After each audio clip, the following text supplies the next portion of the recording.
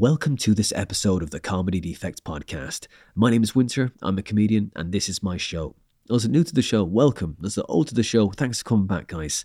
This is going to be a very short intro because it's quite a long episode. One of my favourites, though. I spent an hour and a half talking to this comedian. He's a professional comedian. He does a lot for charity.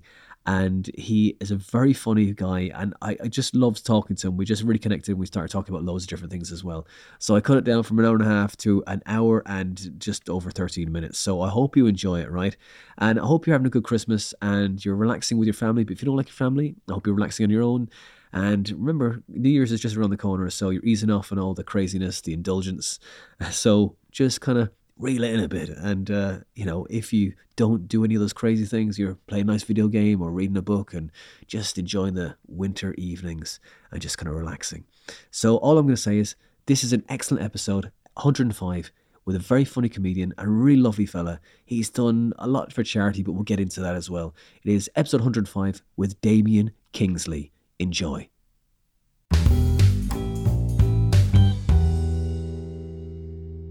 Damian Kingsley, thank you for coming on the Comedy Defect. I really appreciate your time, man. And how have you been? Good. Well, thank you for having me, first of all. Similar to most people, I guess during lockdown, just getting through it. Everything's changed, really, hasn't it? So life without live comedy has been pretty depressing. Yeah. And I've been trying to find ways of not letting that affect me too much. How have you dealt with it? I'm just doing podcasts every day. Every day I'm recording a podcast. Every day? I'm there nearly like every free day I've got, I'm recording a podcast. That's what I'm doing. It's kind of like this podcast has become sort of like a Samaritan's charity thing that I just kind of check in with comedians and seeing how everyone else is doing, and if I can pick up any tips to how I can get through it better, you know what I mean? Have you signed up to TikTok yet? No, that's one of the things that's on my list of stuff to work out, because I'm generally a little bit, I have been a bit kind of dismissive of online video stuff and all of that. I've got no idea why, because I find videos, comedy videos really funny, and it's a real talent. And, TikTok, of course, to be immediately amusing or interesting in, 6 seconds for TikTok? I'm not sure. I think they can be longer. I think maybe, I don't know, about a minute. Do you actually have the app on your phone, though? No. Oh my God! Like you're kind of lucky, because it's sort of like it's a bit of a wormhole. When you just watch it, you're like, Jesus, that's 45 minutes gone, because you're just scrolling and scrolling, and I'm like, oh my God, this is terrifying. You know what I mean? It's like you just feel your life just drifting away without any control of whatever you're trying to do in your life. You're like, there's my goals. That's gone. That's all gone today. It's crazy. Like it is, in fairness, it is a nice way to pass a bit of time if you just have nothing to do, that you can't do anything. A guilty pleasure at the moment, because you literally can't do anything. So I could spend all day in it, but then I'm like, okay, no, I've got a list. The only way I got through this the third lockdown was because I was just like, man, this one really knocked the wind out of my sails, because I was like, look, I set up a couple of gigs in Henlow, and you've got one as well, don't you? You've got the Comedy on the Canal, right? The guy there, do you know Matthew? No, I don't. He's an interesting chap. I met him on the. Do you remember I did that Penniless tour for Yes, I was going to mention that. Yeah, that's it, man. So yeah, that's when I met you, and you were like doing those gigs, and we did a few gigs of those couples together. You did some, didn't you? Yeah. I met him down. I'll have to introduce you, because he's a lovely bloke. He's good to know, but he's basically. It was really weird doing that tour, because I met so many pub landlords in various different circumstances, and some people were really struggling to make a successful business out of the pub, because it can be hard. It's not as easy as most. I think a lot of people come into it thinking they're just going to do a bit of work on the side of their drinking hobby. Yeah. And Matthew was very different. I expect he's a millionaire, because he's got about 7 beautiful pubs, like the one down in Winkwell on the canal, and nice. he just knows how to make it work. And he set up. He's a massive comedy fan. He's been. Don't know if you know, but in Winkwell, everyone's been to Winkwell. Like when Duncan Oakley used to run it, used to MC it, and he's a good friend of Matthew's family. He said, they've had Sarah Pascoe, Sarah Millican, Robin Ince, everyone down there kind of, he loves his comedy. So what he did is when he bought a new pub, which was basically an old shithole in Little Chalfont. But he bought like a shitty old like pub by the station that was run down. That was a bit of a kind of virtually a Wetherspoons. Yeah, worse. I know what that is. I think I know where that one is. It's like it's really out in the sticks, isn't it? There's a little valley just before it. Is it on a corner? Yeah, that's the one, right? Well, kind of. It's called the Metropolitan. I think it's always been called the Metropolitan. Yeah. And he's just gutted the place. I mean, he must have spent a fortune. And poor thing, because he's not long before lockdown completely refurbished the place, and there was a huge basement. So Matthew, knowing his comedy as he does, he said, well, we've got space for the cellar plus loads more space. Yeah. So it's got low ceilings, a capacity of about 70. Let's make a comedy club. And he based it on the King's Head. Yeah, great. So he likes to keep, well, which is a good example of how to do a comedy club. And he just went for it. It's perfect. It's not only comedy, but he primarily built it for comedy. So it's all laid out for that. So he got me to book that one, and I was booking Winkwell as well. But he didn't really carry on doing comedy in Winkwell. Interestingly, the last couple of gigs we got didn't sell out. There's only 50. He almost always sells out. His theory is that his audience don't really go for female headliners. Okay. Right. So who was closing, if you don't mind me asking? Zoe Lyons. Brilliant. She's absolutely superb. Yeah. God, I mean, not that any female headliner isn't, but she is excellent as well. She's like, built. She's like, did she win? She won So You Think You're Funny and everything, and she's been like, just a darling of the circuit, really, isn't she? She's unbelievable. I have so much respect for her. I've always admired her, and I've always felt that she's just been hilarious. But yeah, it's brilliant. There was one time I gigged with her. She was closing. It was in Bromley Comedy Club, and have you ever done Bromley Comedy Club? I have, yeah. With what's his name, Mike Fox, right? Yes, that's right. Yeah, the theatre room, back theatre room. Did you like it? It's a difficult gig, isn't it? I found it was harder than it had to be. If it was hard for some reason, it was a harder gig than it had to be. I don't know why. That was. No, it wasn't. I couldn't say that I really loved my time there. It's one of those gigs where I think it's almost got the attitude of what I imagine the Tunnel had back in the day, where they've just got this hard Southeast London geezer sort of approach, and they really just stare at you and just go, fucking make me laugh.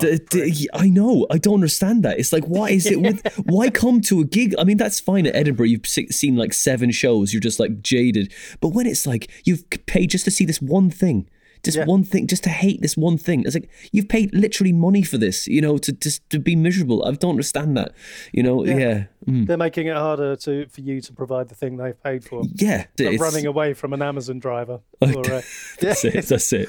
So I did a gig there, Christmas gig. So just to make it even worse, you can imagine this is a recipe for disaster. And as I was sitting there waiting for the gig to start, nervous anyway, because it was always hard, a group of 20 fucking hammered builders I wouldn't say they walked in. They couldn't really walk. They sort of fell in through the door, all over each other, getting each other in headlocks and stuff. And I think a few of them were quite coked up as well.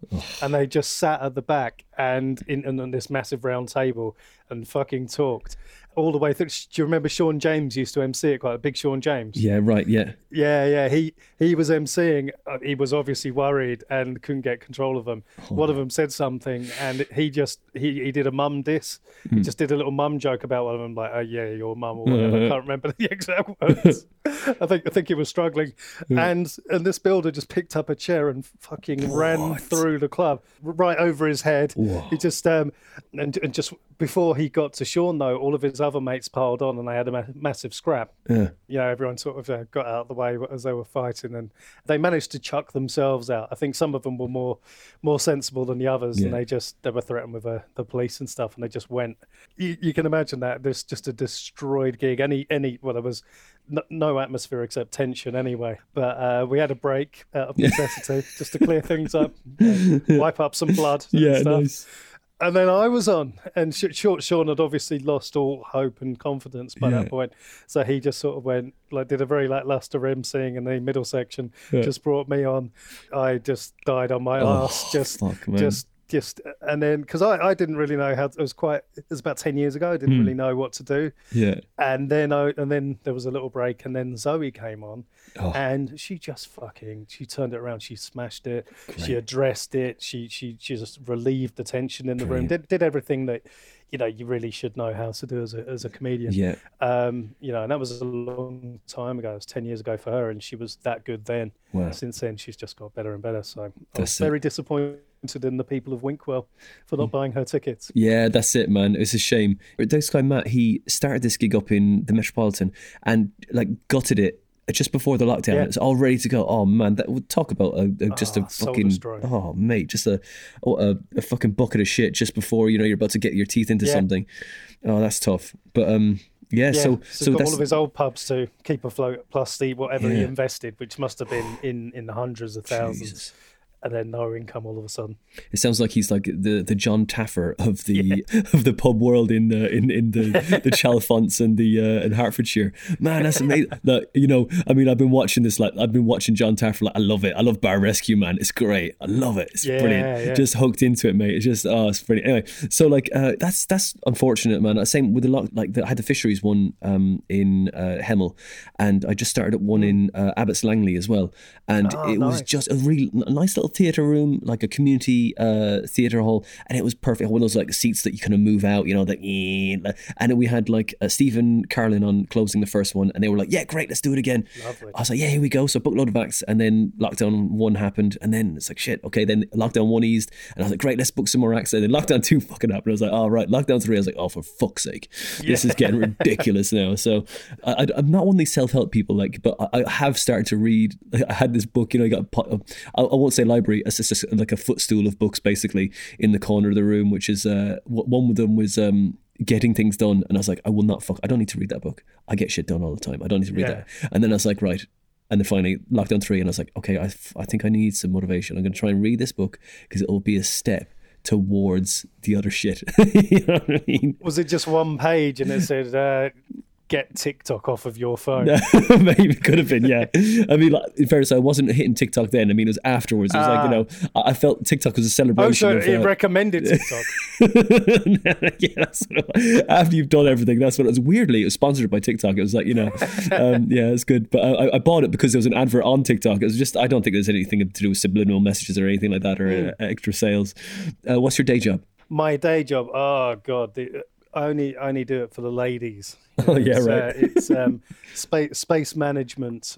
So I do data input and AutoCAD drawings for office space management. So you can see that the ladies would like that. In fairness, you designing cubicles. I mean, it's not what's the word, interior design, but you can do that. It is basic interior design, though, isn't it? It's actually not. It's not the design. Well, it kind of. Typically what we get is drawings that have already been created by architects, but we're putting them into a system that people use to manage their space. So companies get to a certain point and they realise that they can't do it on spreadsheets or anything like that anymore. And they want to sort of know how much space they've got and who sits where. Yeah.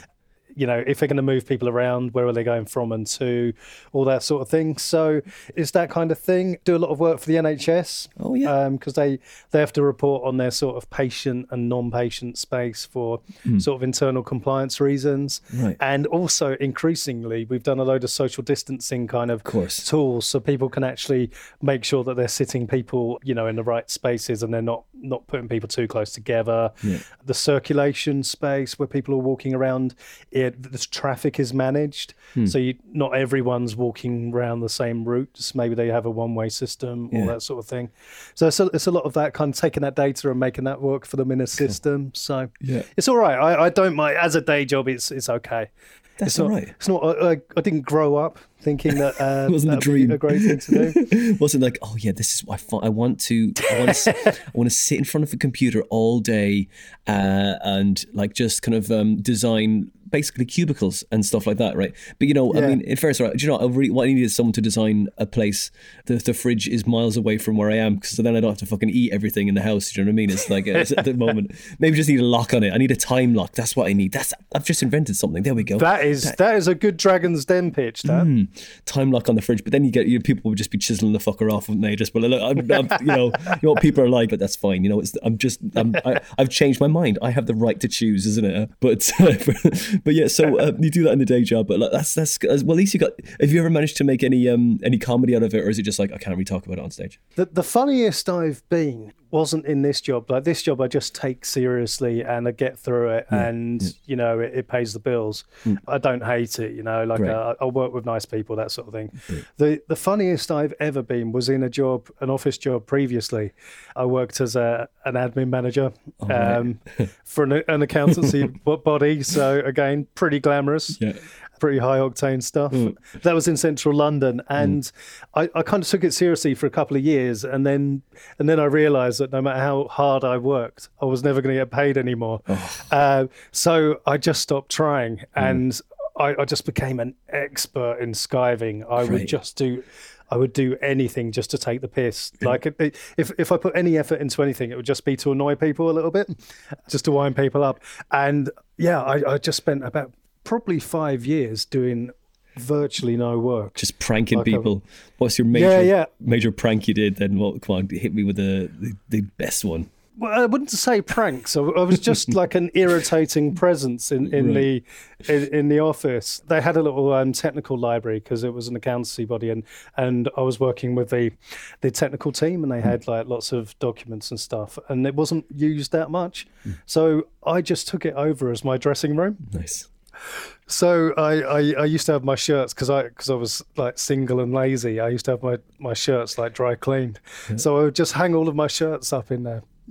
So it was just full of hangers, and my gym bag and everything. Great. And I just used to go. I used to get in about 10:30 every morning, which is the latest we could get. We had flexi time, so I used to get in at 10:30, and then I used to spend about half an hour in my dressing room getting ready for work. I'd sit down about 11. And then I'd probably spend a good hour. Like sometimes I'd, just have a little look on Facebook, for an hour or so till lunch. Yeah. Other times I'd book out a meeting room and just go into the meeting room and either take a magazine in there, or obviously a big pile of papers to make it look as if I was doing something. And obviously they all have phones in the meeting room, so I just call my mom or my mate or whoever for a couple of hours. It was just then I go to the gym, then I come back, gotta have lunch at the desk. Brilliant. Then I'd stay late like an absolute hero. Yeah. So I'd be like, everyone would leave at 6, and I'd be like, nah, sorry, I still got stuff to do. Yeah. I wish I could go at the same time as you. But no, I'm going to got stuff to do here, and I just look at my stand-up notes and get ready for the gigs. Great. Someone's got to do it, and it's like, it's not easy. It's not easy working this hard, that's it. All work and no play, mate, that's it. Tough times. But I say, going backwards to your tours for Tour for Shelter, right? Yeah, you raised 21,000 for Shelter, didn't you? Yeah. That's good, man. That's amazing. I mean, I'm irritated with Captain Tom now because I think he's probably pissed all over that. But he's old as well, isn't it? And he has got he was in the army as well, and and like he killed the best baddies, the Germans, didn't he? He killed the best kind of enemies. Still don't like him. I know. Yeah, that's it. He just walked. He needs to walk around. Every lap he did, I was like, you prick. I know, mate, but that's like life, isn't it? You can't pick to be the hero. Everyone picks the hero they want, isn't it? It's like you can't say that you don't like that person anymore because everyone's already said that they like them. You've said it, so it's fine. But it's like, I mean, being comedians, you're allowed to say it to some degree. I was probably only joking, but really deep down, it's a lot of truth to it. But it's I do mean it. Yeah, that's it. It's like it is kind of like loads of people have done way bigger feats of humanitarian efforts and helped way more people. But when someone, just that one person does that one thing, is like, oh yeah, of course, that's it. It was an amazing thing to do. It's just the right time, the right person, just a wonderful thing. Yeah. What a great way to end his life. It's just superb, really. Okay, but also didn't he go to Barbados? One of his final wishes was to go to Barbados, wasn't it? Or he flew out there. Did he? In lockdown. I didn't hear about this. Yeah, he flew out there in lockdown, and then he actually died of COVID, didn't he? COVID got him, didn't it? So but he went out of his way to go to Barbados to get it. So it's like, you know what, right? I respect you for like doing the bit for the NHS. That's great, but like you went and put yourself in harm's way. Do you know what I mean? You were never going to beat COVID at that age. Do you know what I'm saying? It's like, I know you've got medals. Don't count. COVID doesn't look at medals, mate. So it's like, oh, I feel sorry for him, man. But like, he shouldn't have gone out there. He shouldn't. Like, just stay at home. I know.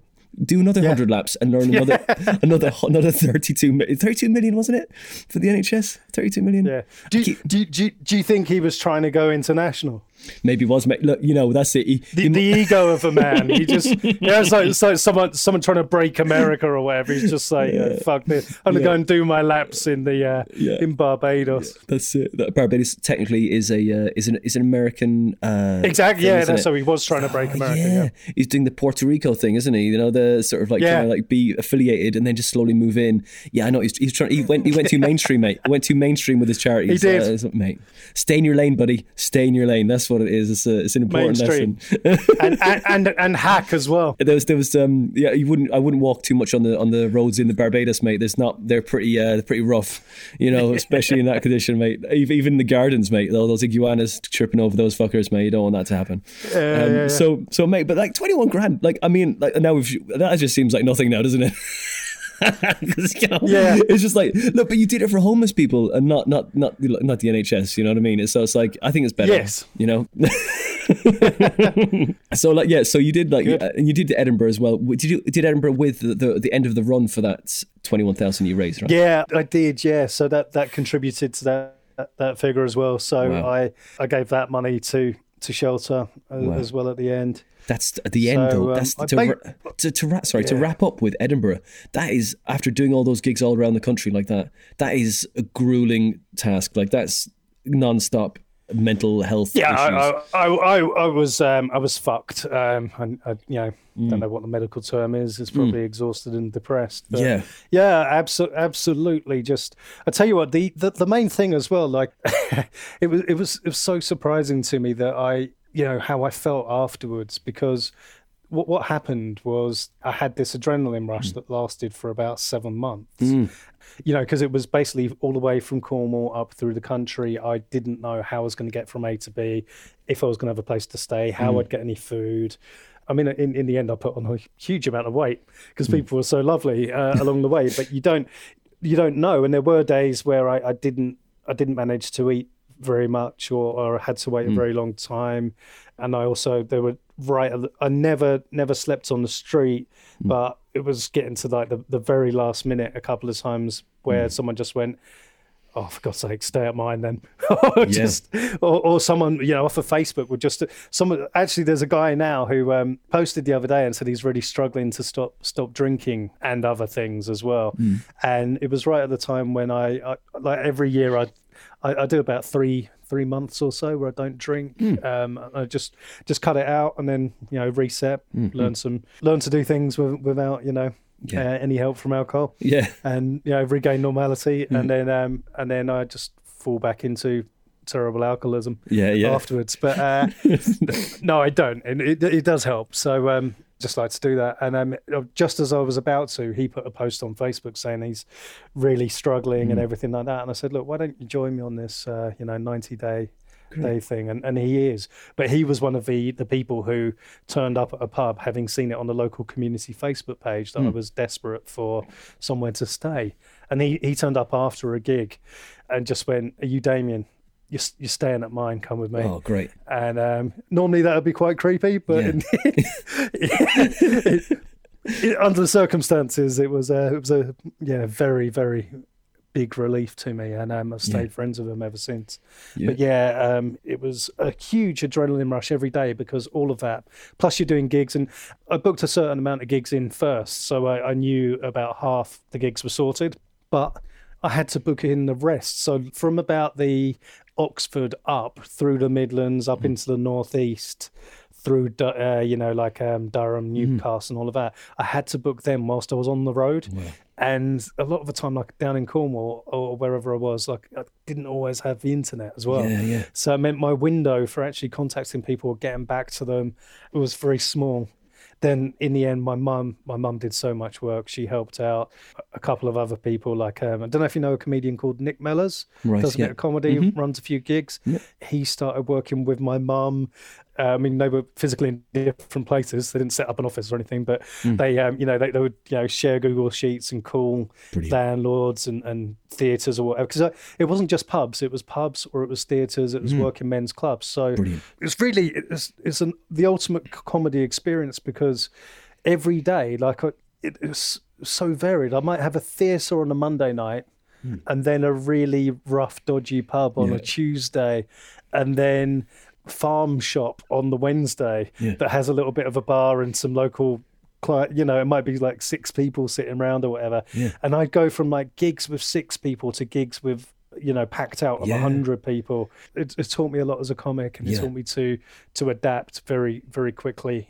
It was hard. Yeah, emotional roller coaster, man. Jeez, but that adrenaline, that's what that was my point. The adrenaline was there every day, and then of course you know what Edinburgh's like for adrenaline. You just you're never stopping. You're running from gig to gig. You just trying to make your show as good as it can be, and all of that. And then it got to September, and I came back and I moved in with my girlfriend into Essex, and I was just utterly depressed because. You just get that adrenaline dump and you're like, well, I've gone from having really immediate, intense purpose every single day, a real reason for doing something, getting up, raising more money, raising awareness, actually making it all work. Like, and being so recognized for that as well. Like, everyone goes, you're doing a great job. You're motivated because you get so much great feedback. You're getting laughter every night, which has... We've all got comedians' egos, and we know how much we crave that, and that just went, and I didn't have any gigs. Also, I didn't have any gigs booked in either. Oh man, like very very few, because I'd just been focusing on my stuff. Like my tour and everything for Shelter in Edinburgh. I hadn't actually booked any club stuff in, so I had fuck all in the diary. No money. I'd basically spent, like, the thing that allowed me to, I basically went full time with comedy for a couple of years, and I had some money from. When I split up with my ex, we made a little bit of money, and I got some redundancy money from that office job I was talking about that finally realised I was doing absolutely nothing. In fact, less than nothing. I was annoying other people trying to do stuff. Great. So I got a bit of redundancy money, but all of that had kind of gone because it took about a year to do the admin and the prep for the tour. I got back. I had no money, nothing to do, no gigs, no job, and I was just I don't know how my girlfriend put up with me. I was just fucking laying around on the sofa. I just feel like Jabba the Hutt, like pizza. I look like Jabba the Hutt as well, because basically it was after 6 months of pretty much pub food every day. It's funny when people are giving you food, you can't really say, "Oh, actually, I happen to be on a low carb diet here." So if you can go and get some high protein snacks, that would be lovely. That's it. Yeah, you can't look a gift horse there. That's it, man. Oh no, that's it. Just like on the thing is, the pressure of being good at those gigs would have been immense as well, because you're like, right, I'm representing this charity, and also I'm representing myself, and I do badly. I've got to fucking stay at their house now with like my head in my hands. Luckily, no one actually rescinded their offer of accommodation. That's good. Based on how unfunny I was. That was that was a relief. I saw every time I saw it was great, but there's that extra pressure of that kind of happening, like just kicking you in the nuts, isn't it? Going, oh well, great, now I've got to cope with this other person's judgment as well as my own, So yeah, that's tough. So as you know, there were a few gigs that were really really tough, and me and whoever else joined me, we died on our asses. And it is embarrassing. I can't remember anyone kind of who I stayed with where it was really awkward because of that. I don't think, for some reason, I think like if it was bad, there was normally a reason behind it. Like there was only 4 people in the audience or something. And normally they were apologetic because it was normally a landlord, and they couldn't get people to come out in their village on a Tuesday, but they did their best. So it wasn't, there wasn't any horrible experiences like. No, not really. There were a couple that were shit because I wasn't funny, but statistically, over however many gigs there was it about 120? You're going to get a couple like that just because you're not in the mood. That's it, man. Or or someone's giving you some fucking potatoes. You're like, look, I'm on a low carb diet. This is just giving me brain fog. Look, so it's the potatoes' fault. That's what it is. So how many years were you going before you did the tour? So that was 2015, and I think I started doing a little bit in 2007, but then that was in Tokyo.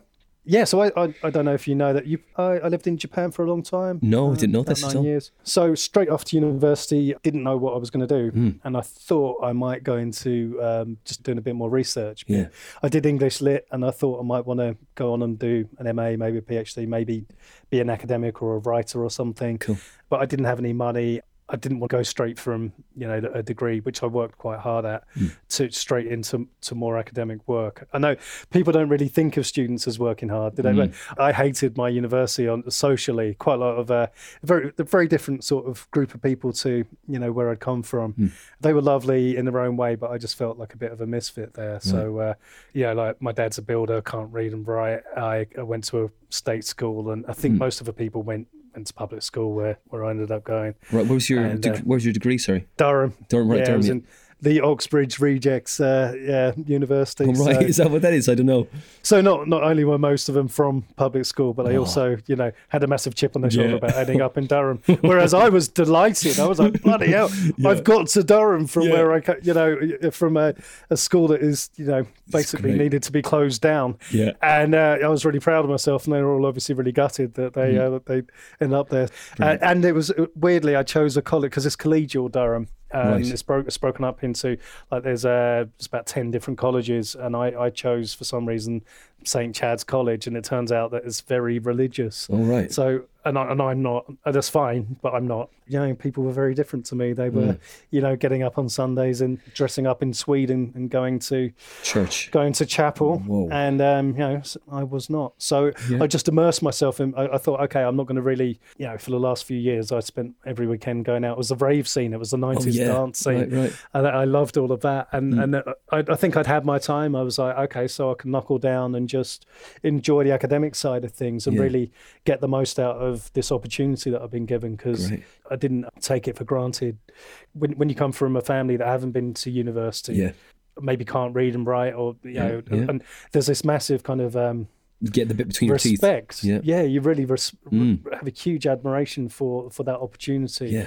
And so I took it, and I just immersed myself in books for 3 years, just going. I would study till 2:00 in the morning. I would just when everyone else was drinking, I was just exhausted myself. And funnily enough, I think I overdid it. I think I burnt out, because I went. Yeah, I did. I was just like, I finished my degree, and I was like, right, I'm not reading another book for a while. It was about 10 years till I picked up another book. Well, I suppose I went out to Japan and set up a life there, really. Great. And where else did you go? Did you go to Tokyo, or where'd you go? Yeah, Tokyo. Yep, Tokyo for, I think it was almost 10 years. Amazing. I was a teacher at first, an English teacher, so teaching English as a foreign language to adults. Cool. It was a huge industry, by the way. Not a lot of people know that, but it's like it was a huge thing, to the extent that English teaching schools for adults who needed to learn English, they would command the prime real estate in major parts of Tokyo. Wow. So you'd come out of the train station, and where in London, it might be what commands a huge amount of real estate now, like a that has shop, sway in it. Starbucks, maybe. Oh, right, It was McDonald's. McDonald's or Starbucks level kind of prime real estate would be an English school in Tokyo, because that's basically everyone realized that for their work they had to start learning it, and they were really being pushed. Wow. And I went out and I started teaching for a couple of companies, and in the end I set up my own little school. Cool. Sort of cherry picked all of the great people that I met along the way. Yeah, we all worked together, and we provided sort of bespoke curriculums to, weirdly, I met some people who connections in kind of fashion and stuff like that. So we provided bespoke curriculums to fashion and hairdressing colleges. Wow. So it was great. We used to go along and teach all of these like stylists and hairdressing students. So they were really sort of the real sort of crazy looking, oddballs of Japanese culture that, you know, probably you see on a lot of programs when they do shots of Harajuku, which is one of their like. Yeah, the Harajuku girls. Really? Yeah. I went to, you've seen it, yeah? Yeah, was it my wife's best friend is Japanese, and so we went over there 2 years ago. So and we just went like see all the places and went everywhere. It was amazing. It was an amazing time. We had such a great time. Went Disney as well. Did you? Yeah, it was brilliant. We had a great time. I never went to Disney. I don't know why I didn't do. Did you go to two? Isn't there? Disney Sea. Oh yeah, we went to both of them. Went to both of the parks, but we didn't go to Universal. We wanted to go to Universal. We'll go there next time. So we'll go back again. But you're gonna go back? Yeah, for sure, man. Definitely. I had a great time. I did some gigs over there as well. You did your first gig in Japan then? I did. So did you do a gig with Tokyo Comedy Store? I didn't get a chance to do that one. It sounds a lot better than it is. It's not affiliated to any other comedy store. They just called themselves. It's basically like it's almost like an open mic gig. They've got a very long-standing improv group there that do the second half. So its first half is stand-up. So I don't know. That's what it used to be anyway. Second half is improv. They're all very good. It's just one of the only gigs for stand-up out there in Takadana Baba. I love that name. Yeah. And it was in a pub there. I forget what the pub was called. Oh, The Fiddler. Yeah. And it was a little pub gig. I don't know. You might know Spring Day. Yes, of course. Spring Day was there. There was a comedian called Cloudy Bongwater. Right. He was a character. He was a genuine nutter. Right. He had like this dyed blonde hair. He always used to wear sunglasses. Yeah. I don't know. I'd never seen him without sunglasses. He was about 60 when I knew him. Right. And he used to walk around Tokyo carrying his Hoover. Okay. No, not carrying it, dragging it along with him. Yeah. And he used to talk to it like it was an actual, a pet. A being, and and he used to make sure he had a space for it, a seat for it on the tube and everything like that. And he was just a real eccentric. He was very funny though. It was like, and Spring was there, and a guy called Kevin Cooney. He was a good comic, and Dave Gutteridge, a Canadian who used to MC a lot of these gigs and run them outside of.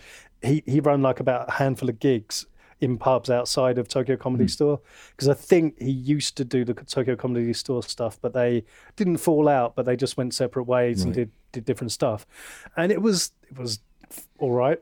It was fine. I got enough laughs to carry on. Great. So that's good, man.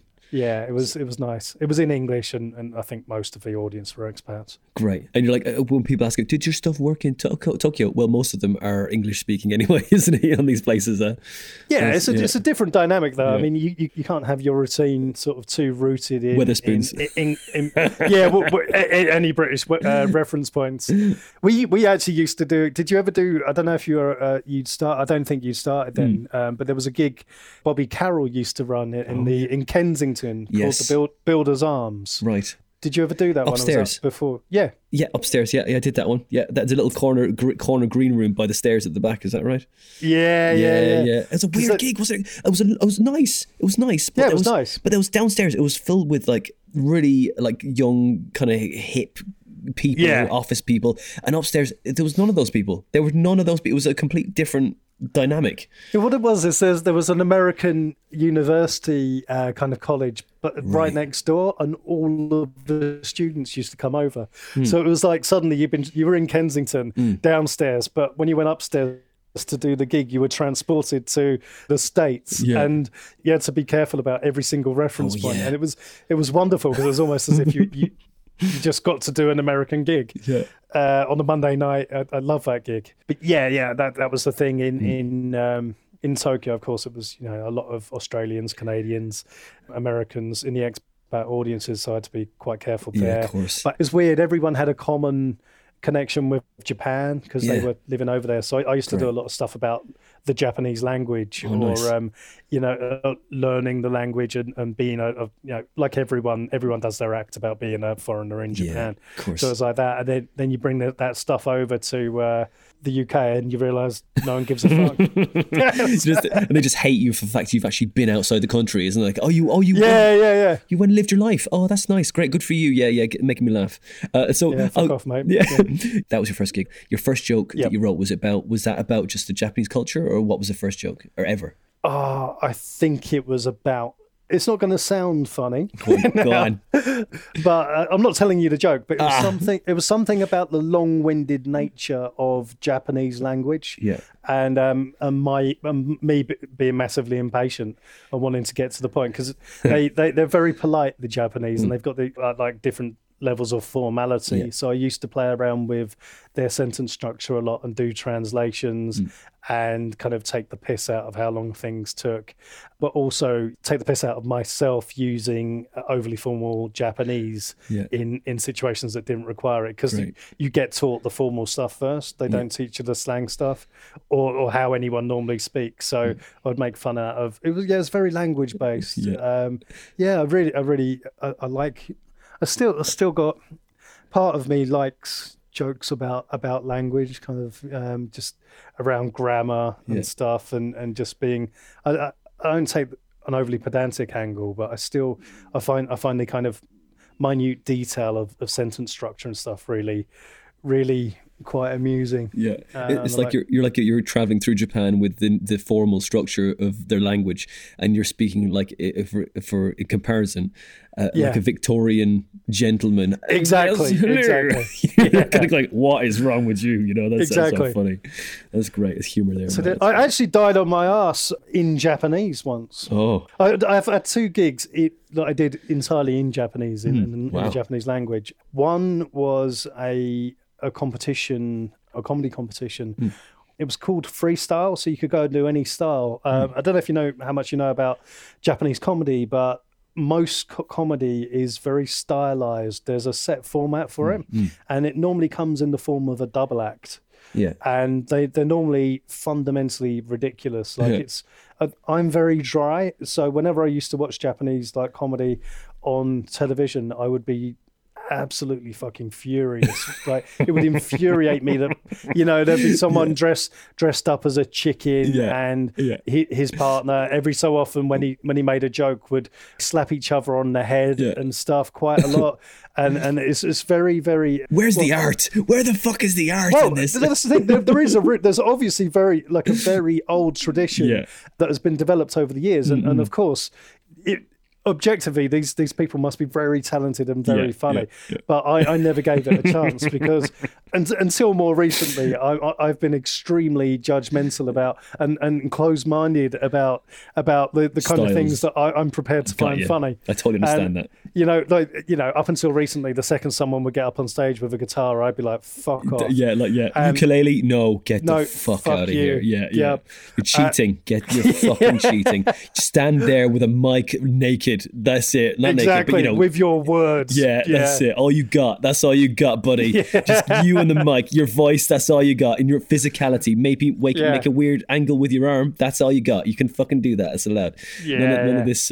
No mime. No mime though. Act out's allowed. No mime. Not allowed. So that's how I was, and nice.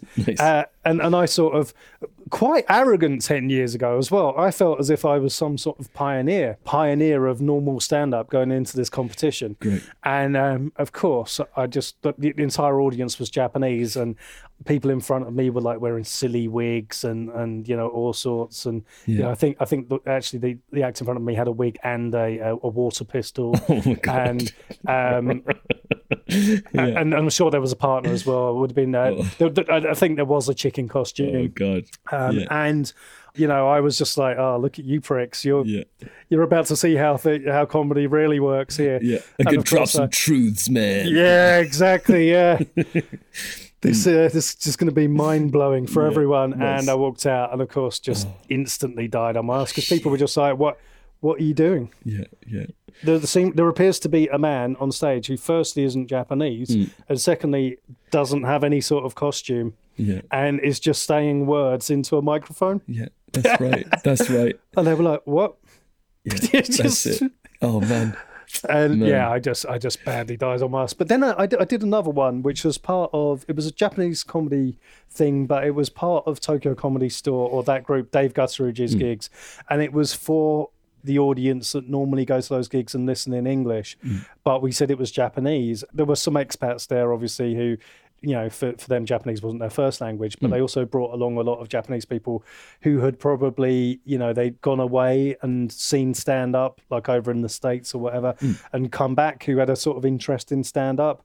So there's not a lot of those people out there, but, there's a few Japanese people that have kind of been educated in US universities and come back and really enjoy the stand-up. It's not completely unfamiliar to them. That went well. That was really good. Nice. I enjoyed that one, so pulled it back. Yeah, that's it. Save the self-esteem, man. That's what it's about. Got back on the horse. Yeah. Was it, we talked about at the beginning where that Bromley gig, right? Is that the worst gig you've ever performed at? Yeah. There have been a few where, see, when you start out, you sort of, obviously you aim to develop the kind of skills that I mentioned Zoe having. So you can take a gig like that and turn it around. And of course, over the years, you do pick up more and more of those skills. Once in a while, you get caught out and then you learn from it. But there are some gigs nowadays, I think over the last few years, the gigs that have been really bad for me haven't been my fault at all. They're just shit gigs, and I don't feel bad about that, and at least I find it funny. Yeah. Like good story. It's just a good story. And actually, I find something intrinsically hilarious about a group of people staring at me. It really amuses me, and I enjoy that personally more than doing well. Book me, please book me. Because I think I know it sounds weird. You're such a masochist, man. You're such a masochist. I fucking am. I am. I think it's because I have an out of body experience where I'm almost in the mind of a mate or someone at the back of the room watching my pain. Yeah. But I also have the added benefit of seeing them from the front, and they're just their sheer bemusement, and it just makes me really enjoy myself. I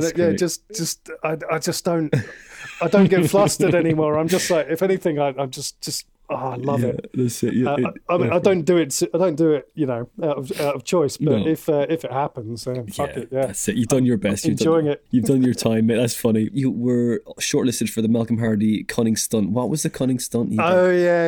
So that was, I'd forgotten about that. So I went up to Edinburgh might have been 17. Basically, I had a really good room for one of the gigs that I was doing, which was like I called it the Ultimate Comedy Championship. Did you do it? No. Oh, damn. Ultimate Comedy. No, I don't think I did. It was based on the UFC, which I quite enjoy watching. No. And it was the Ultimate Comedy Championship. It was in Three Sisters, and it was absolutely rammed every night. And we used to obviously use all of the UFC fighting music, like people who come onto Rocky, like fighting tracks. They all had to have a fighting name as well. So like, Jenny from the Flock Collier or whatever. It was great fun. And we kind of talk about their stats beforehand, how many wins and losses they'd had recently. Alex Hilton was a great sort of commentator on it all. And we'd get people to be security or refs or judges. The audience would vote on who goes through to the next round. It really worked. It was just absolutely brilliant. But then on the other hand, my show, which was a show about my abject fear of dancing, which is very true. It was a bit further out, over near the pear tree. I can't remember what the room was called, but it's a bit further down the road from there. And it was a room above a pub, part of the Free Festival. And the room wasn't terrible. It had a few problems in that people would have to come in, like the toilets were upstairs, so people would actually have to come into the room to go to the toilet. The women's toilets, and then it was a storytelling show which kind of was supposed to come to a bit of a climax at the end, and 1 out of 3 gigs someone would just go, "Oh, sorry, is this the ladies' toilets in here?" And then they'd sort of bang the door as I was sort of trying to reach this climactic bit of my show, and then someone else would come through and just go, "Oh, yeah, is this the toilets?" And they both go through and turn out to be their mate, and you'd hear them having a conversation in the toilet and like the hairdryer and everything like that. But that wasn't the biggest problem. The biggest problem was actually getting people into the venue in the first place. So, that's everyone's problem in Edinburgh. But it's a bigger problem if you can't just, bring people straight in off of a busy street. So it's a bit too long a walk. So I was like, I had to find a way of getting people in. And I was like, okay, so I want to be able to flyer people, but I'm I'm standing around all of these paid venues, and the people that I want to get to my gigs are the people that are inside, because it's a surefire way of finding someone knows comedy if they're sitting around in the Pleasance looking for comedy and stuff. I was like, fuck it, I'm going to order a security jacket online and just pretend I'm a security guard. Basically stand on the door of these venues or inside, basically let people in. Or maybe even just have a little look in their bags and pop a flyer into their bag. Yeah, nice. Great. And so I just started doing that, and it just escalated really to the point where I was sort of a regular face. Great. Like I was on the same doors at the same time. Even the people on security didn't really ever challenge me. Brilliant. Like they would just be like, all right. I'd be like, all right. And I'd stand on the underbelly up near the Gilded Balloon. That one, I'd stand on that door before my gig. Brilliant. Then I'd be on the door of the Monkey Barrel. Oh yeah. That was fantastic. And in the end, all of their staffs just thought I worked there. Brilliant. And the thing was, because I'd go there after my gig, I'd drink. So they obviously thought I was drinking on duty, but no one said anything. And they gave me discount on beer, because like staff discount as well. But I would just stand there on the door as people were going out, and they'd just say, "Keep it down, please, ladies and gentlemen. We've got neighbours," and all of that. And just I got asked to remove someone at one point because he was smoking a joint downstairs, like on the stairway. Great. So I did.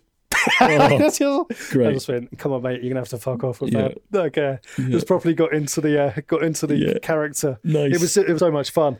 But I think I got a few people in from it. But I think the major thing was it cheered me up just to go. Because my gig, I really enjoyed doing it. When I had decent numbers of people in, it went well, and it was so much fun to do. But it really, I found myself getting very, very fucked off with inadequate venues. Yeah. And I think because I've been doing it a few years, and I sort of feel as if I might be wrong, but I feel as if I've done my hard gigs and I've done the shitty rooms. When you do 2-handers or 3-handers or whatever. I have, and I want to, even if it costs me money now. I want to go and do a room where I don't have someone walking through to go to the toilet. That's fair. No, that's not too much to ask. No, I think that's fair. I think that's definitely fair, man. Yeah, for sure. Just interrupting your final bit when it just the show comes to a climax. Rod does tell people go, "It's time here." He takes away all the showbiz element of your entire effort. You know what I mean? Yeah. It's no good. No. It does. No. So I'm gonna and I found myself getting increasingly annoyed. Like also with free gigs, you obviously get people coming in drunk and not giving shits because they haven't invested in their ticket as well. So I had a couple of moments where I think I just disproportionately exploded at people being drunk twats in the front row, just like without not being funny about it or anything like that. They just went, "Right, cunt, fuck off," and just screaming at people to get out of the room. And it's very very hard to pull the approachable persona back from that. Hey guys, sorry about that. It's not who I really am. It's not who I really am. It's just got to be said sometimes. That's it. And when the audience are totally with you at all, that's great. Oh man, that's tough. But so okay, right. I got one question to ask you. Right, did you do the martial arts when you were in Tokyo? I did a little bit. For a couple of years. Weirdly, I went to Japan, and at that point, I became quite interested in MMA because I think the UFC had started just before that, and I'd always been interested in martial arts because I come from a martial arts family. Weirdly, right. What was the style? So my dad and my uncles are all judo black belts. Wow, and my granddad was a second dan, but then my dad was the only person who just did judo. He, Uncle Jeff and Uncle Pete, they went on to do kendo, in which they got black belts, and kyudo as well, Japanese archery. Right, wow. So they've got a huge connection with Japan as well. But I've always been utterly disappointed with them doing the least useful martial art other than judo. Of course, judo's pretty useful, but fucking archery, horseback archery and playing around with bamboo sticks. Oh wow, it's just a second. Let me go home, get my stick. Come back, you being sorry. But my uncle Jeff, he's something like the brothers don't really get on, so I don't have that much contact with him. But he was a British kendo captain for years. I think he still is, and he's something like 7th Dan, like in the world. He's like one of the, greatest kendokas, probably it's called. And I just fucking useless skill to have. He may as well have just. He'd be more useful to be good at pool. It's like, this is going to sound really shit, and I hope I never meet this guy. But I'm like, look, you're like basically a 7th Dan Morris dancer in this country, aren't you? That's what you are. It's like, hang on, sorry, wait a minute, just you need to hold the stick. Stop punching me, pick this stick up and I will fuck you up. That's what it is, right? Oh man, that's so funny. So yes, I did, but I went over and I'd done a few things. I've been very sporadic. I've never really stuck to martial art, so I've dipped in and out of things over the years. And at that point, it was Brazilian jiu-jitsu that was taken off at that point. So I went and I trained at Axis Jiu-Jitsu with a guy who tell me if I get boring. No, I'm interested, man. He trained with Rickson Gracie for a very long time. Wow.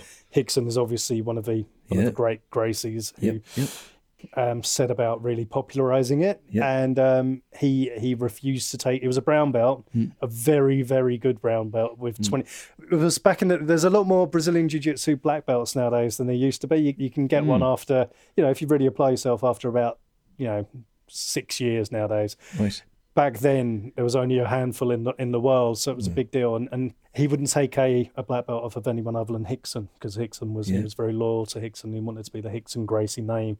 Yeah. And then whenever not whenever we used to train, but sometimes when we used to train, the guys who would be fighting in Pride, which was obviously the Japanese version of UFC, the MMA competition that they used to have, anyone from Brazil who came over to train in Tokyo before competing in Pride, because obviously they come over for a few days beforehand and acclimatise themselves and get over the jet lag or whatever and train, like the Nogueiras. Don't know if you're aware of the Nogueira brothers or Mario Sperry, the Gracies themselves. You'd see Royce. I never saw Rickson. We saw Royce. They'd come down and train, and we get to roll with them as well. Cool. Yeah, big Nogueira. He tapped me out in about 15 seconds. It was probably the most humiliating experience of my life, other than the Bromley gig. I would say. No, but come on, the experience. I mean, how you? I mean, that 15 seconds is like completing the Gong Show at this Comedy Store, isn't it? In comparison, it's like, look, I mean, he didn't do it in 3 seconds. He could have done it in 3 seconds, but it was 15 seconds. Before all this lockdown stuff, did you still train? Again, on and off. I've never been good at sticking to anything. So I in fact, about 3 years, I trained Muay Thai. In various ways. I trained at Diesel Gym and in London, which is a very good MMA gym, but very good on striking. Great. And then I went and trained with a girl who is think she's now the European, she was the European kickboxing champion. Wow. Sarah Worsfold, she was good. She does PTs. Cool. So she's got a little massive double garage all kitted out with punch bags and everything like that. So trained with her up until the end of lockdown, and I was really enjoying it. But I just dabble with these things. I don't take them very seriously. I just do it to keep fit, really. But I'm going to go, do you do anything? I did 10 years of Shotgun, and I got to my first Dan. Did you? Amazing! But I loved it, man. I want to get my second Dan, but it's just I need to put the two years or so, maybe 3 years, maybe 4 years at this stage training. When did you last train? Oh God, I last trained. It was a while ago, a good while ago. But I mean, I do still keep fit, and I've got a punch bag in my garage and stuff, and I kind of do bits and bobs like that. Do you keep fit by doing karate on striking on it and stuff, all that kind of thing, but mostly still flexible. I can do the front splits, side splits. I got about two hands to get down to that level, but I want to you have these ideas, dreams, especially if that martial arts is in your family, your culture, you want to go to where it began. And I was like, right, okay, I want to go to China to kind of study where martial arts kind of I guess originated originally. about 29. I was like, right, I'm going to go to China because I want to see the origin of everything. I looked up the Shaolin Temple, and I was like, man, these guys sleep on. Did you do it? I went, but I didn't go to the temple because I think those guys sleep on concrete. And I was like, I want to do this authentically, but also I know that before I go out, if I injure myself, I won't be able to rest on a concrete floor. Do you know what I mean? And fully enjoy the experience. Me and my mate always fantasized about that. Yeah, I love it. There were a lot of Shaolin Temple based films in the 90s, weren't there? Where you just you have to walk up thousands of stairs carrying buckets of water and all of that stuff. And that's it. It would have been. I'd have. Should we do it? It was amazing. I mean, I did go. I went to the. I went to the second level. I went to the second in the Kunishu Mountains in Yantai, and I went for like 3 months. And I was like, right, okay. And it was I was the fittest I've ever been, man. And I was like, right, and you just reach a stage when in your fitness, and you're like, I don't need anything else apart from training. That's it. I just don't need it. And that was where I was at. I was like, I could do this forever. But like, it was wonderful. I was like, but it was like for that time, it was about maybe 1,500 quid for those 3 months. And it was just like, but that was everything, including my food and everything, So it was like, did they control what you ate? Oh yeah, they controlled everything. What I ate, what time I got up, well, I mean, did you have enough to eat? Oh yeah, loads, man, plenty. What was it? Was that just rice? It was just like rice and we'd have like steamed dumplings and stuff, steamed buns and stuff, and like eggs for breakfast. Oh man, honestly, I came back, I was ripped. It was just ridiculous. Like, and you talk about running up the mountain. We'd run up the mountain, and there was run up to the mountain at the very top, and then run back down again. And I did it 8 times, and I did it. I was just loving the training and the senses. Have you finished already? He said, do it again 4 more times. I was like, oh, so it was brilliant, man. I loved it, and I just trained so hard, man. Were they nice, or were they like brutal bullies? Do you know what? Right, they were, because I was like, before I went out, I was like, okay, I'm gonna train. I'm actually get the splits down before I went out because I was training hard in the gym and stuff. But it doesn't prepare you for the like 8 hours of training you're gonna have. You know what I mean? It's like, because you're like, you go to the gym for 3 hours. That's fine. That's done. You can have a rest. But the constant. So, but before I went out, I was like, I made sure that got splits down because I didn't want to go out there and then to break my legs, because they were pushing you down, just like make sure to get into it. So I could do the splits, before I went out. But after the first week of training, my legs were so tired, and at the end of that week they were sparring. So I was like, oh, okay, right. And then after like not being conditioned for that length of time training each day, they spar properly. Yeah, everyone went for it. I got sparked out twice, mate. I was just like, it was great. It was really great. But I was like, right, I was up against like a couple of other international people, like, and I was like, this guy from London, and so I was like, me and him went at it. He was a boxer. Footwork was amazing. I was like, he was so quick, and he was like, so I was like, right, the only way I can take this guy down is if I kick him. So I just keep him away at legs length, and I'm quick with my legs, but because of all the training, I was so slow, man. I was like I was so stiff. Aching. Yeah, man. I was like, I did a dummy and then a roundhouse, and it just tapped his chest. I was going for his head, and I was like, I am fucked now. And then he just sparked me out, mate, twice. That's it. But I got up, man. I kept going. I kept trying, mate. That's what it was all about, It was so fun, man. It was so fun. Did you learn any crazy animal forms? No, I did. Monkey stuff? No, I didn't have long enough because I was only there for 3 months. So I was like, look, because if I went deep onto there was one was called mantis style. Some of these guys were doing eagle style, like white crane, and like some were doing staff. And I was like, they were there for some of them. People that were there for a year. And so I was like, I don't have time. I thought just do Wing Chun and just like, and like pick it up like that and just kind of get quick and just kind of, it was different. Did that complement your Shotokan? The flow, of course, yeah, definitely. Yeah. Especially the way I was taught in Ireland, it was just like, it's all very tense and kind of power. I imagine you had like a teacher a bit like Pai Mei in, what is it, Kill Bill 2? Yeah. Just with was there anyone with a very long white Chinese beard? Unfortunately not. I was gutted about that. There was no one, like they were just like little dudes who were just like badass, and they were just like, they were just incredible. These little dudes are brilliant. Are you watching Cobra Kai? I love it. It's brilliant. Love it. Fucking amazing, isn't it? It's like, I hated the first 4 episodes and I was like, God, this is terrible. And I was like, I came back to it and I was like, oh, no, actually, I love this. Because why did you hate it? I found that like the fight scenes in it were just so terrible. Like the actual story arcs really kind of kept me hooked after that. I was like, no, actually, we'll give it another chance, and then got back into it. Just wonderfully, just funny with the kind of the way they pit the generations against one another with the kind of the woke versus the old school sort of testosterone fueled Johnny. Comic genius, I think. He's such a good actor. I really hate guy who owns the car dealership. Daniel LaRusso. Yeah, LaRusso. I hate LaRusso. God, I hate him. God, I hate him. He's just so cheesy and slimy, isn't he? Yeah. God, yeah. But the other guy, like, come on, underdog all the way, man. That's what it is. Yeah. But quite intentionally so. It's a wonderful twist just to make Johnny the underdog. Turn on its head. Brilliant writing. That's it. When going on stage, then really, some people have models when they go on stage of what kind of performer they are, or they do comedy like it's some sort of job, or they could be a mythical creature or something like that. You know, when you go on stage, or at the beginning, did you see yourself as any creature, being, profession?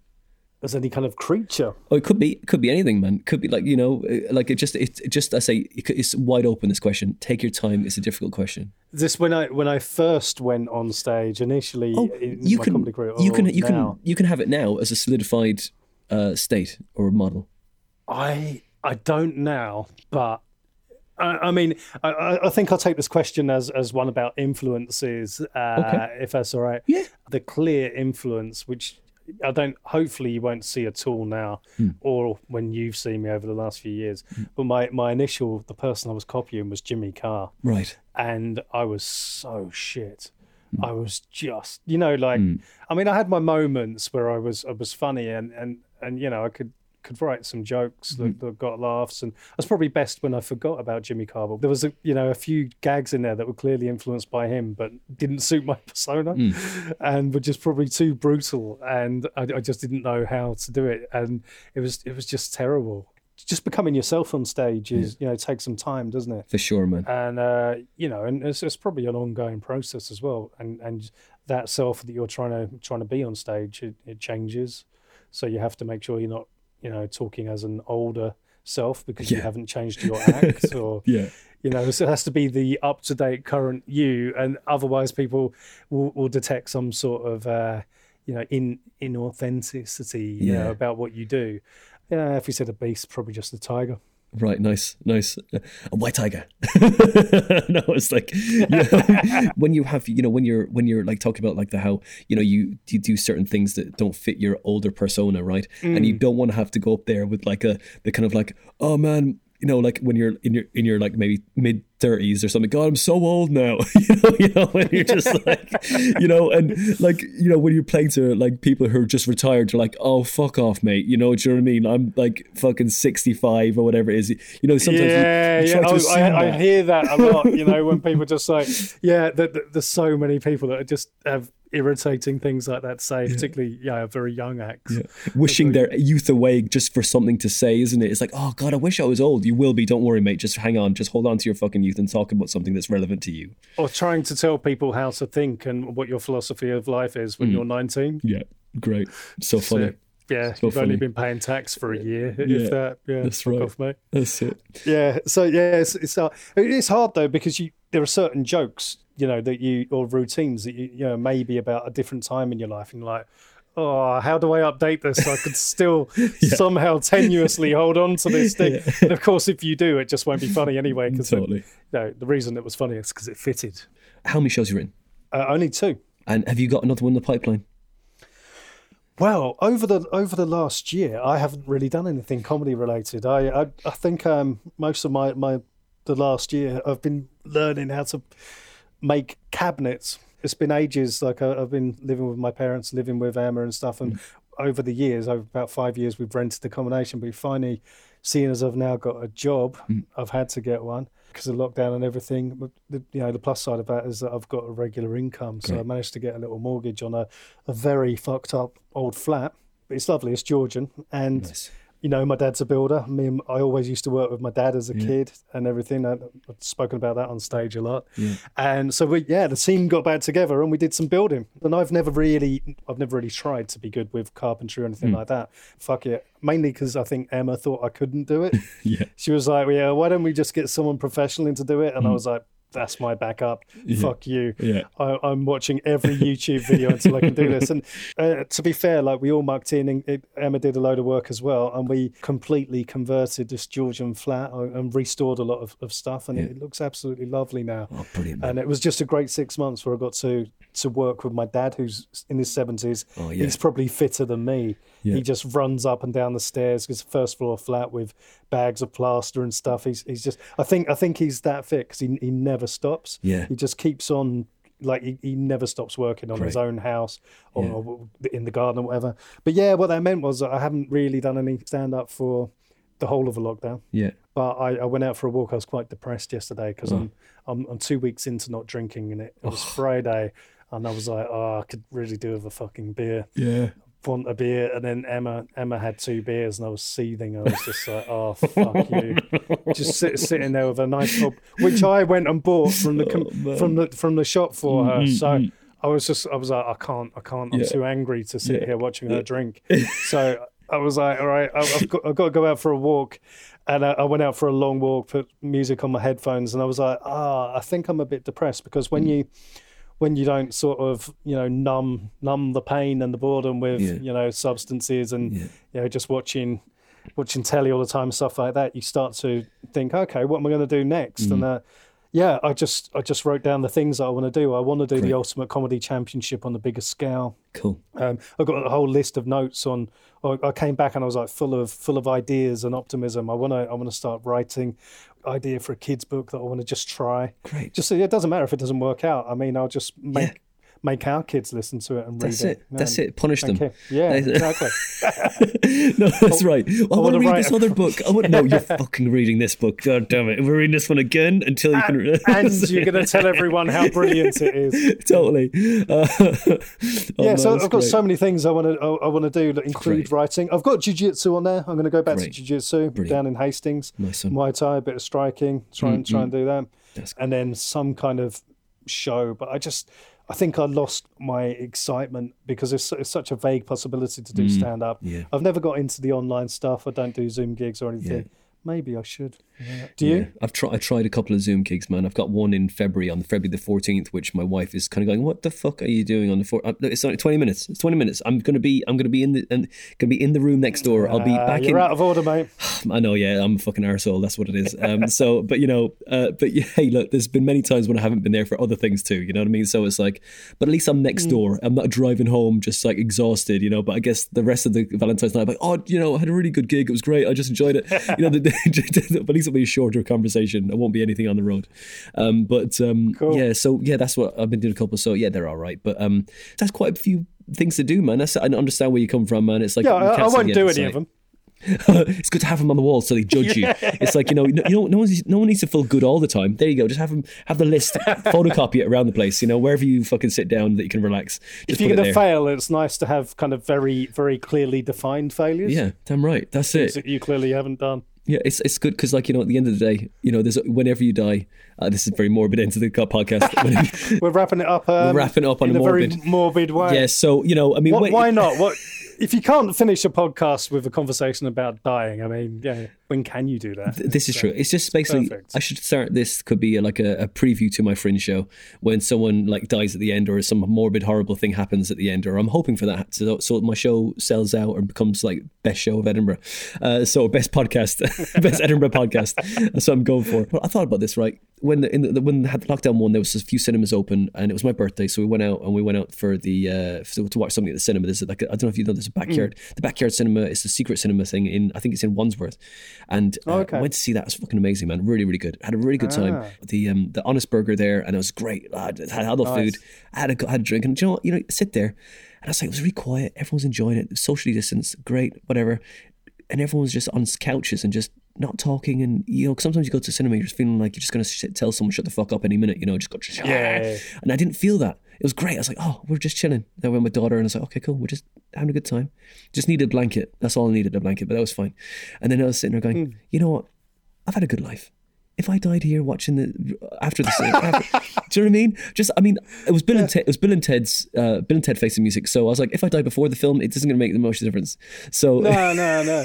So I was like, I thought if I die now, I've had a good innings. It's fine, So That's all it is. You know, I don't know where that was coming from, but it's the fucking list. You'll never have completed everything. If you die, there's always going to be something left on your list, right?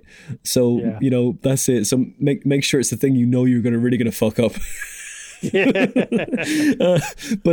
So like, man, I wish you all the best with your new flat and everything, man, and like, you know, just updating it, man, and getting all how you like it, and I hope to see you on the circuit soon, man, like when it all warms up, man.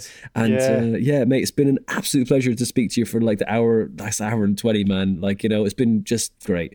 You too, Winter. So yeah, when it all thaws, I'll get you down to the one I got in Abbots Langley and the one in likewise. Fishers, come over and do our one. We'll do it. It'll be great, lovely man. Stuff. Where can we find you, Damian? Where's your like your socials and all that stuff?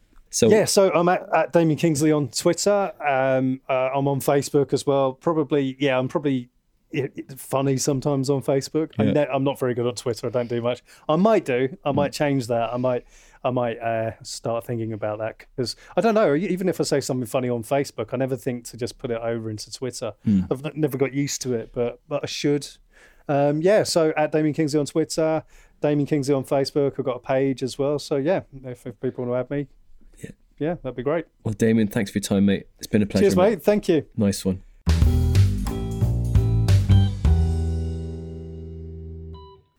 And that was episode 105 with a very funny, incredibly nice guy of the circuit who collected over 20 grand for shelter, Damian Kingsley. He's on all the socials as @Damian Kingsley. If you ever see him on a bill, you will not be disappointed. He's a very funny guy. He's got some lovely callbacks. And you can follow this podcast. We're on all the socials as well. The Comedy Defect. We're on Facebook. Go like the page. Go join the group. And if you like this podcast enough and you want to donate, you can. Go to Patreon, type in The Comedy Defect Podcast, and you can donate as much or as little as you feel this podcast is worth. And don't worry if you can't donate, that's okay. Just tell your friends about your favourite episode, because it tells people where we are and what we're up to. I'm going to wrap this outro up. All I'm going to say is this. I know New Year's is around the corner, and I wish you a happy one. You know, it doesn't have to be better than this one. If you had a good year, great. If you didn't have a good year, well, you got to this point. Fair play. Keep going. You know, and hopefully it just kind of evens out in the end. It does. It just takes a bit of time sometimes. But like everything, just keep moving forward. That's all I'll say to you. And don't go mad in January and hurt yourself mentally or physically. Because a lot of pressure. Just keep plodding on, lads. Just keep going. That's all I'll say. So happy New Year. We'll see you in the new year for episode 106. The excellent Dave Bailey. Happy New Year, guys.